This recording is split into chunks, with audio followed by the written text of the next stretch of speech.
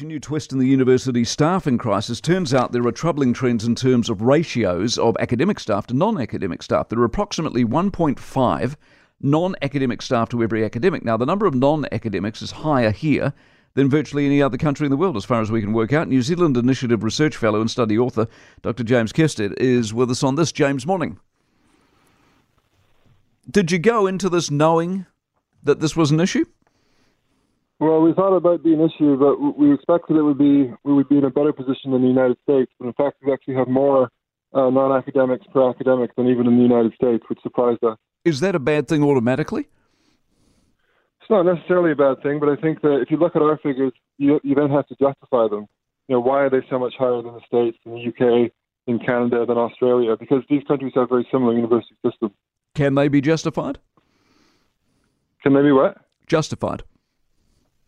As I say, it's kind of difficult because you have to sort of say, you look at Australian universities, and it's a very similar system, but actually in Australia, the universities are larger. There are more of them. The same thing applies even more strongly for the States.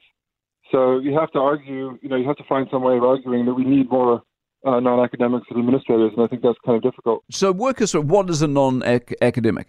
An administrator, a paper pusher, someone who's not a professor? Yeah, pretty much. I mean, it doesn't have to be a manager. There are more managers over time, and we started to outsource other sort of technicians like builders and librarians and things like that.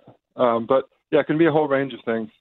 And would they be able to defend it? Would there be a rationale behind it? Or would it be one of those things that over time you've just hired a whole bunch of people, and when you collate it and add it all together, you go, oh, whoops, that's happened?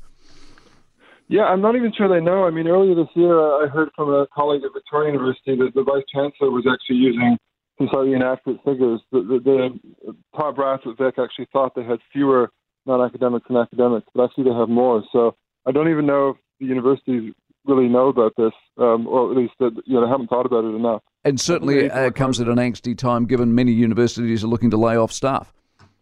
Well, exactly. I mean, so the amount that universities spend on non-academics in New Zealand is less than they spend on academic salaries.